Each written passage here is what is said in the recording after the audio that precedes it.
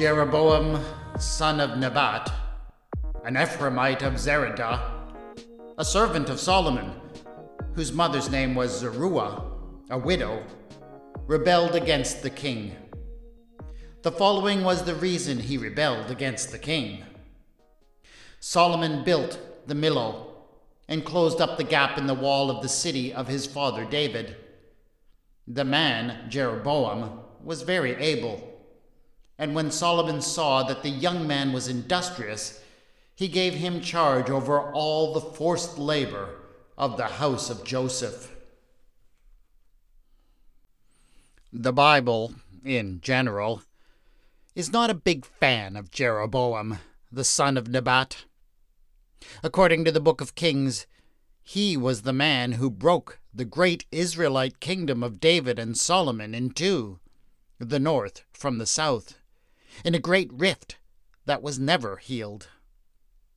The Bible labels him a rebel and a traitor, and, even worse, an apostate for teaching his people to worship outside of Jerusalem. But, briefly at least, there is a glimpse of another story, a much more sympathetic story to be told. I'd like to tell that story. This is Retelling the Bible.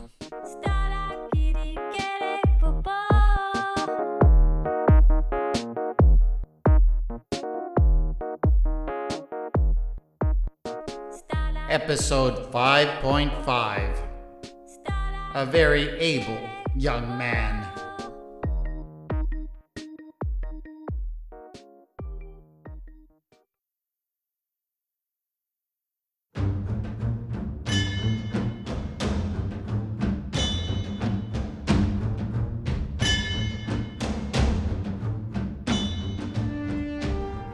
It was a very big deal when King Solomon came out to inspect the building project. Still a young king, he had set his sights on taking the capital that his father David had passed on to him and making it a world-class city. One of the first projects, of course, had been an expansion of his father's house. Located on the east side of Mount Zion, the palace had been built onto one of the fortifications of the old Jebusite city that David had conquered and made his own. The Great Wall looked out over the Kidron Valley, but there were some problems with this ancient wall.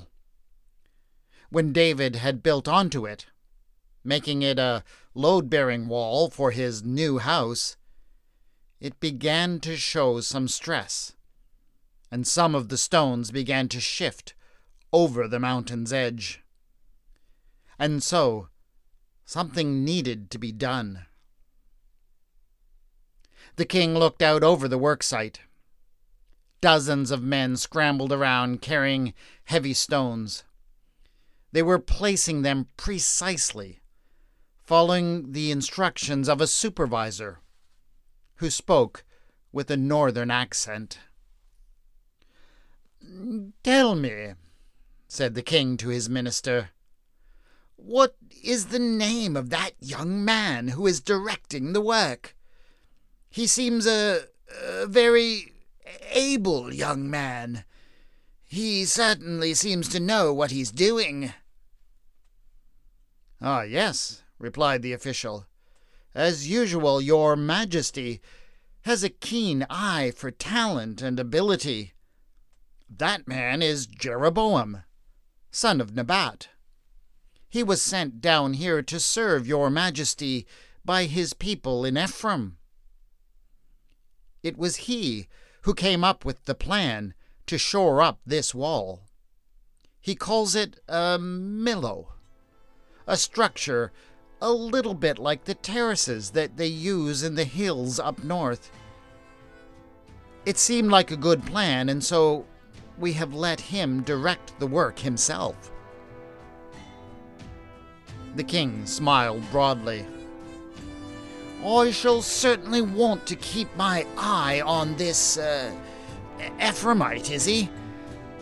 let us return when the work is done, and perhaps we will be able to reward him for his vision and industriousness."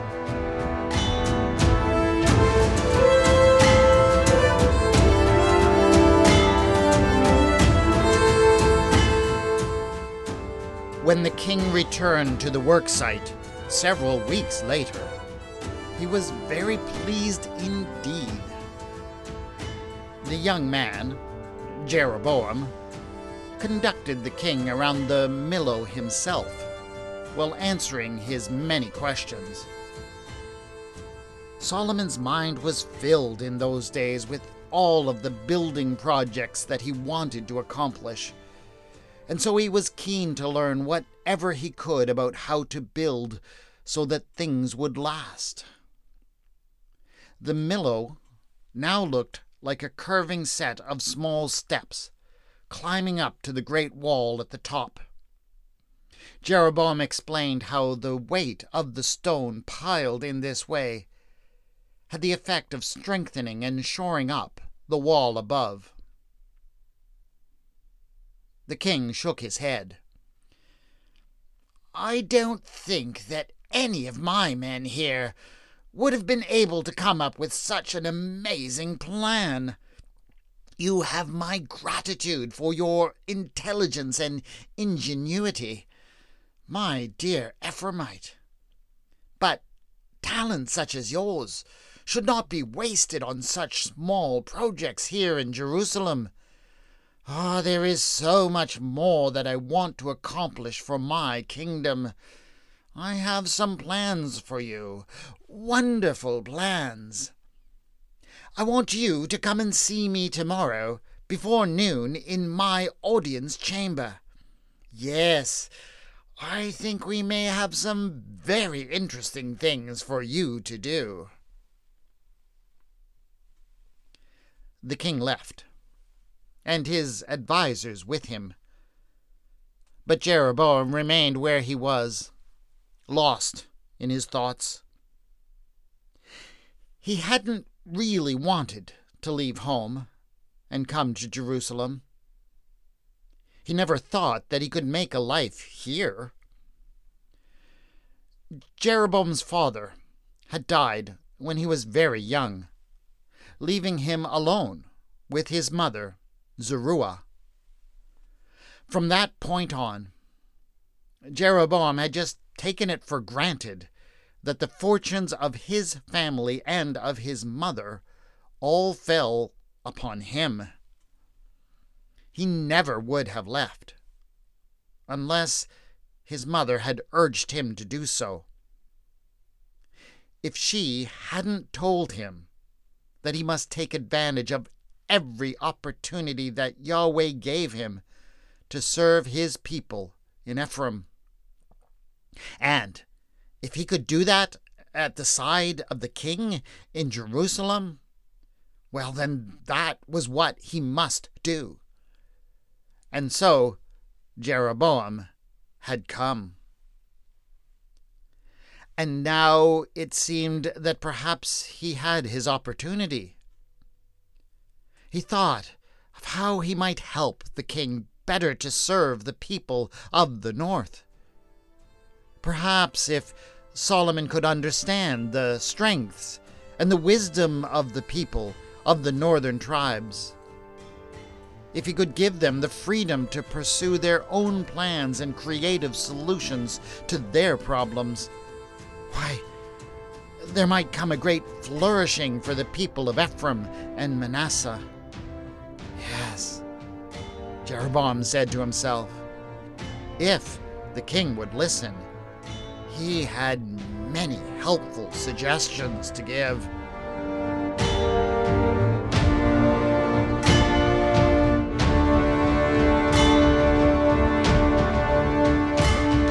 The next day, Jeroboam entered into the audience chamber, wearing his very best robe. The king looked up and greeted him with a big smile. "Ah," he cried out in pleasure, "the young man who built the Millo for us. Do you know that everyone in Jerusalem is talking about what you have done. It is a magnificent achievement."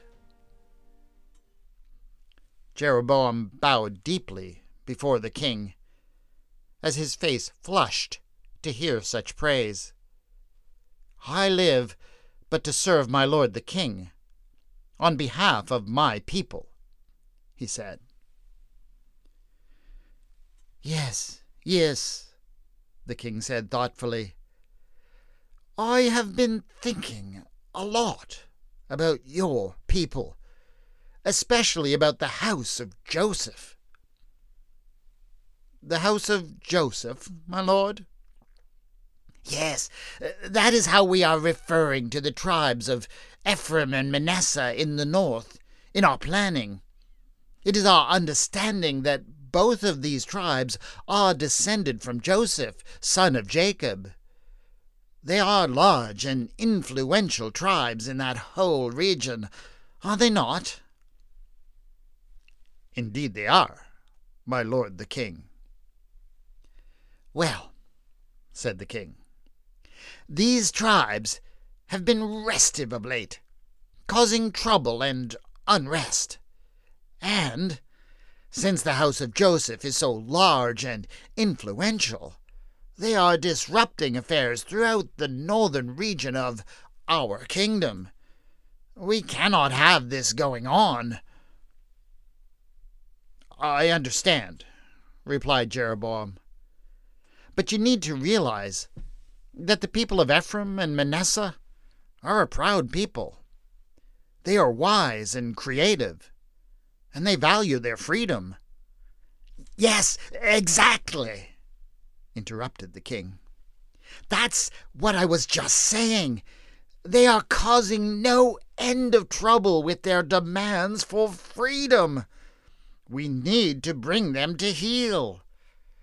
And that's where you come in, my talented young man. I'm sending you back to your people. I'm going to put you in charge of forced labor in the north.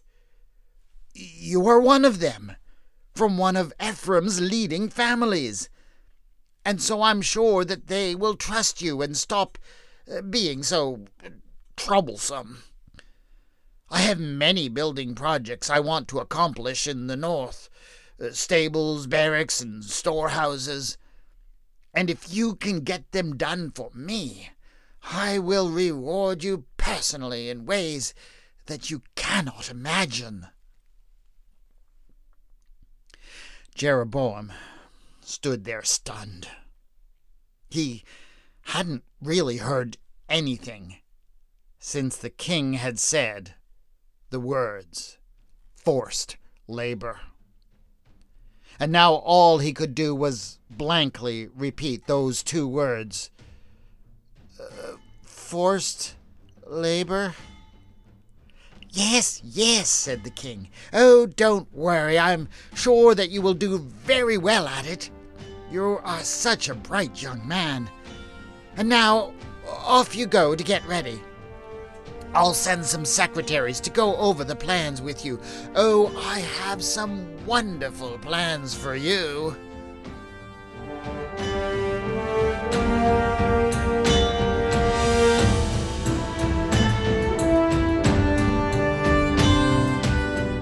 Several days later, the preparations made and his bags packed, Jeroboam found himself on the road leading out of the city towards the north. Still, those two words were echoing in his head.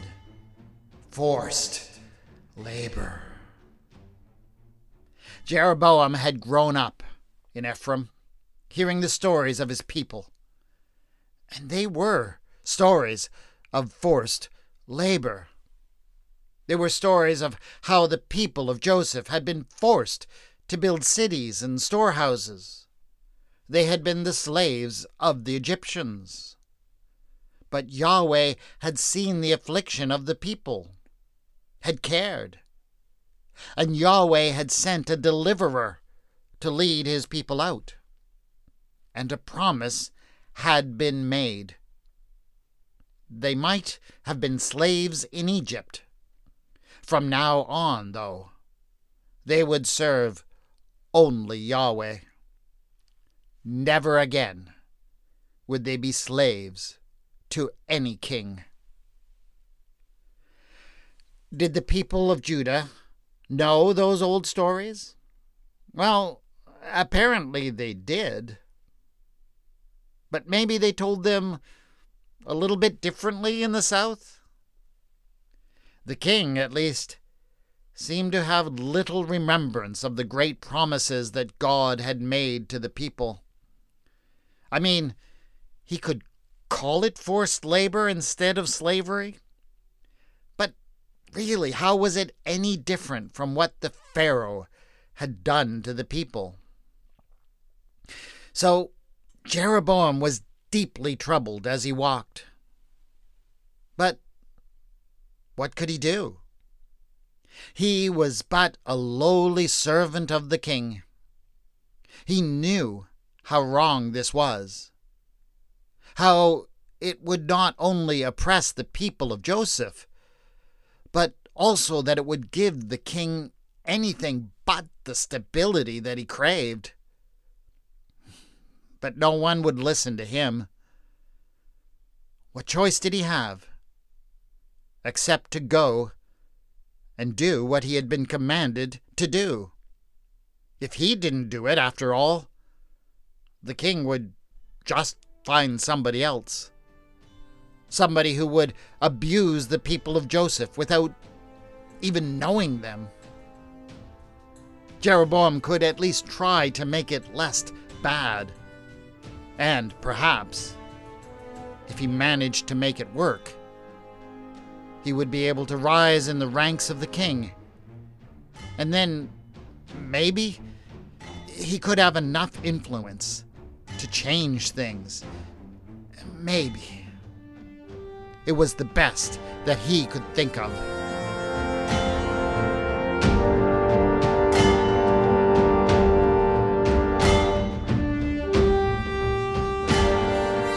Ahijah had woken up that morning with a strange feeling.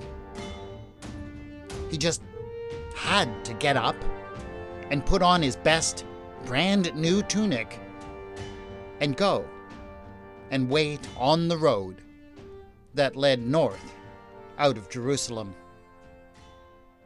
He didn't know why, but he knew that Yahweh was sending him there. Ahijah was a Levite, and as such, he normally would not have taken any interest in the politics of the various other tribes of Israel.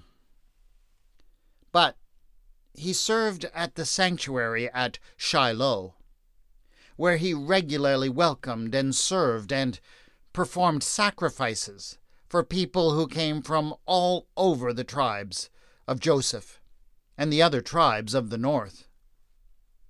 He knew better than anybody what the people were dealing with and what they were struggling with.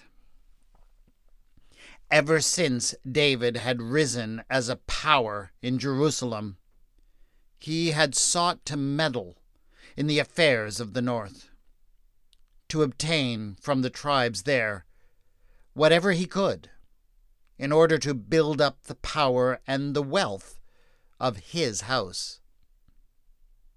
And all of that had been kicked into overdrive with the rise of Solomon, son of David, to the throne in Jerusalem. Ahijah knew that the people that he served were getting worried about what Solomon might require of them next. They were proud people, and they were people who believed that their God, Yahweh, had been willing to shake the nations to gain for them freedom from slavery to Egypt. They believed that it was God's will that they not become slaves to Solomon. So the people were feeling very rebellious. And, frankly, Ahijah was worried for them. If they resisted the king, the consequences might be very dire for them. At the very least, they needed somebody wise and clever to draw them together and give some way to them to express their rage. All of these were the thoughts that were churning through the head of Ahijah as he continued to ask himself, why had he come to this place on this day? It was then that he saw someone approaching on the road from the south, a young man pulling a mule with baggage piled on its back. He sprang forward. "Jeroboam? Is that you, Jeroboam? Why, I remember you from when you used to come to Shiloh with your father Nebat and your mother Zeruiah. Oh, so many years ago. Why, you look just like Nebat did before that terrible accident that took him from you. Oh, but how good to see you again. But I had heard that you were given the honor of serving the king in Jerusalem. Why are you heading back towards Ephraim again? Have you failed? Has the king sent you home?" Jeroboam only managed to look at Ahijah for a few moments before dissolving into tears.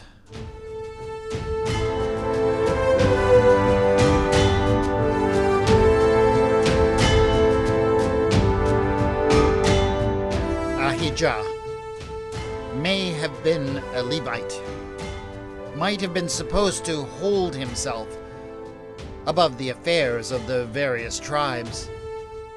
But when he finally got the story out of Jeroboam, he could not help but be appalled.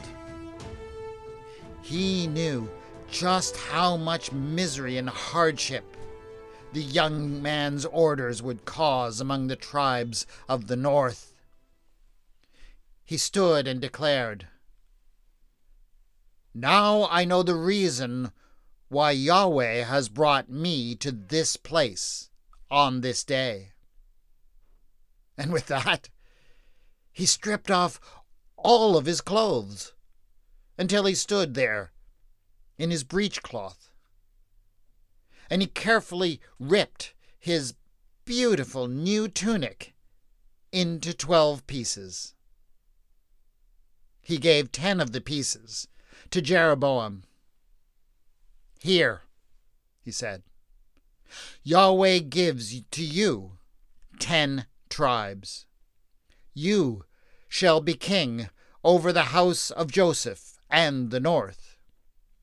You shall give to your people the freedom that they deserve, so that they might serve Yahweh alone." Ahijah held up one of the remaining pieces of cloth. "Solomon and the house of David, they will retain the rule over the tribe of Judah. Yahweh has spoken, and so it shall be." Jeroboam looked meaningfully at the one remaining scrap of cloth. "And the other tribe?" he wanted to know. Ahijah shrugged. "As it always has, the tribe of Levi, my tribe, shall remain above tribal politics and will continue to serve all of the people at Shiloh or wherever they may go.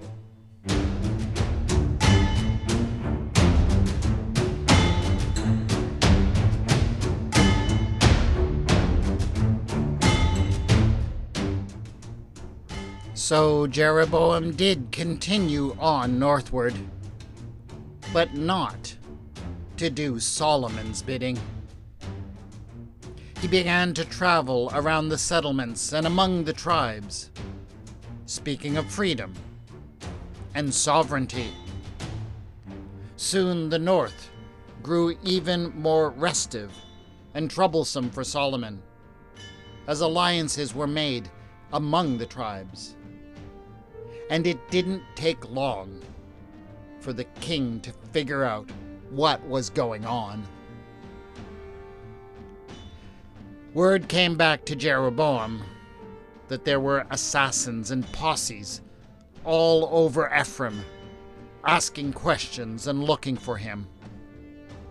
It soon became clear that things were getting so hot that there was no way that Jeroboam would be able to continue his activities. He gathered a few of his trusted new lieutenants, and they decided that the liberty of the north might have to wait for a little while. They strongly counseled him that he should get out of the house of Joseph. They would keep his story and his image alive while they all bided their time. They knew that Yahweh would give them the opportunity to find freedom for their people. Jeroboam had to agree, but the question remained: where would he go? As he reflected, the answer seemed ironic, but it also seemed the best course of action. My friends, he said, many generations ago, when our people suffered under slavery, one man knew that he had to do something, but it was not yet the time. He fled from Egypt to Midian to wait upon God's timing. I will flee from Ephraim to Egypt, but I too shall return when Yahweh says that the time is right.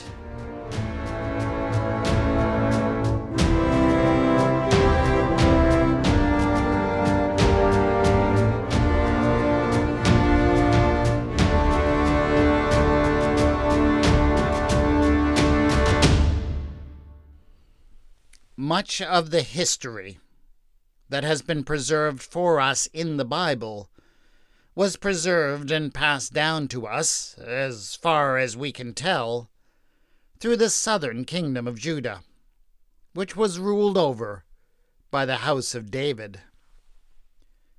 But the house of David clearly had little love for Jeroboam. He was the man that broke up the great kingdom of Israel that they believed had once been theirs, leaving them with a runt of a kingdom dominated by just one tribe. So the Bible regularly condemns Jeroboam as a great apostate, a betrayer of the religion of Yahweh. That is why I was a bit surprised to find the origin story of Jeroboam presented with such sympathy and understanding in the first book of Kings. I was also quite intrigued to find the suggestion there that Jeroboam might have played a role in building the Millo, an architectural feature of the ancient city that is mentioned a few times in the Bible. It is also a feature that may have recently been discovered in Jerusalem by archaeologists, See the show notes for some pictures. When we understand more of his story, how can we see Jeroboam as anything other than a strong and sensitive leader who was looking out for the freedom and the life of his people? Whatever else he may have gone on to do, he was trying to gain something for them. That is actually one of the things that I really appreciate about the Bible. It certainly plays favorites when it comes to presenting its heroes and villains, but it also has this wonderful way of letting the real story about something like the origins of the northern kingdom of Israel to shine through. That is it for this episode of Retelling the Bible. Please subscribe so that you can get the next episode in a couple of weeks. A 5-star rating and review on Apple Podcasts or some other podcasting platform is a great way to help other people find this podcast. The theme music for the podcast is Ada, and the mood music for this episode is Crusade Heavy Industry. The music is by Kevin MacLeod. It is licensed under the Creative Commons and can be found at incompetech.com. You can contact me on Twitter at Retelling Bible, on the Facebook page Retelling the Bible. Show notes for this episode have been posted, along with some pictures of the Milo, at retellingthebible.wordpress.com. This is Retelling the Bible, and I have been your storyteller, W. Scott McCandless.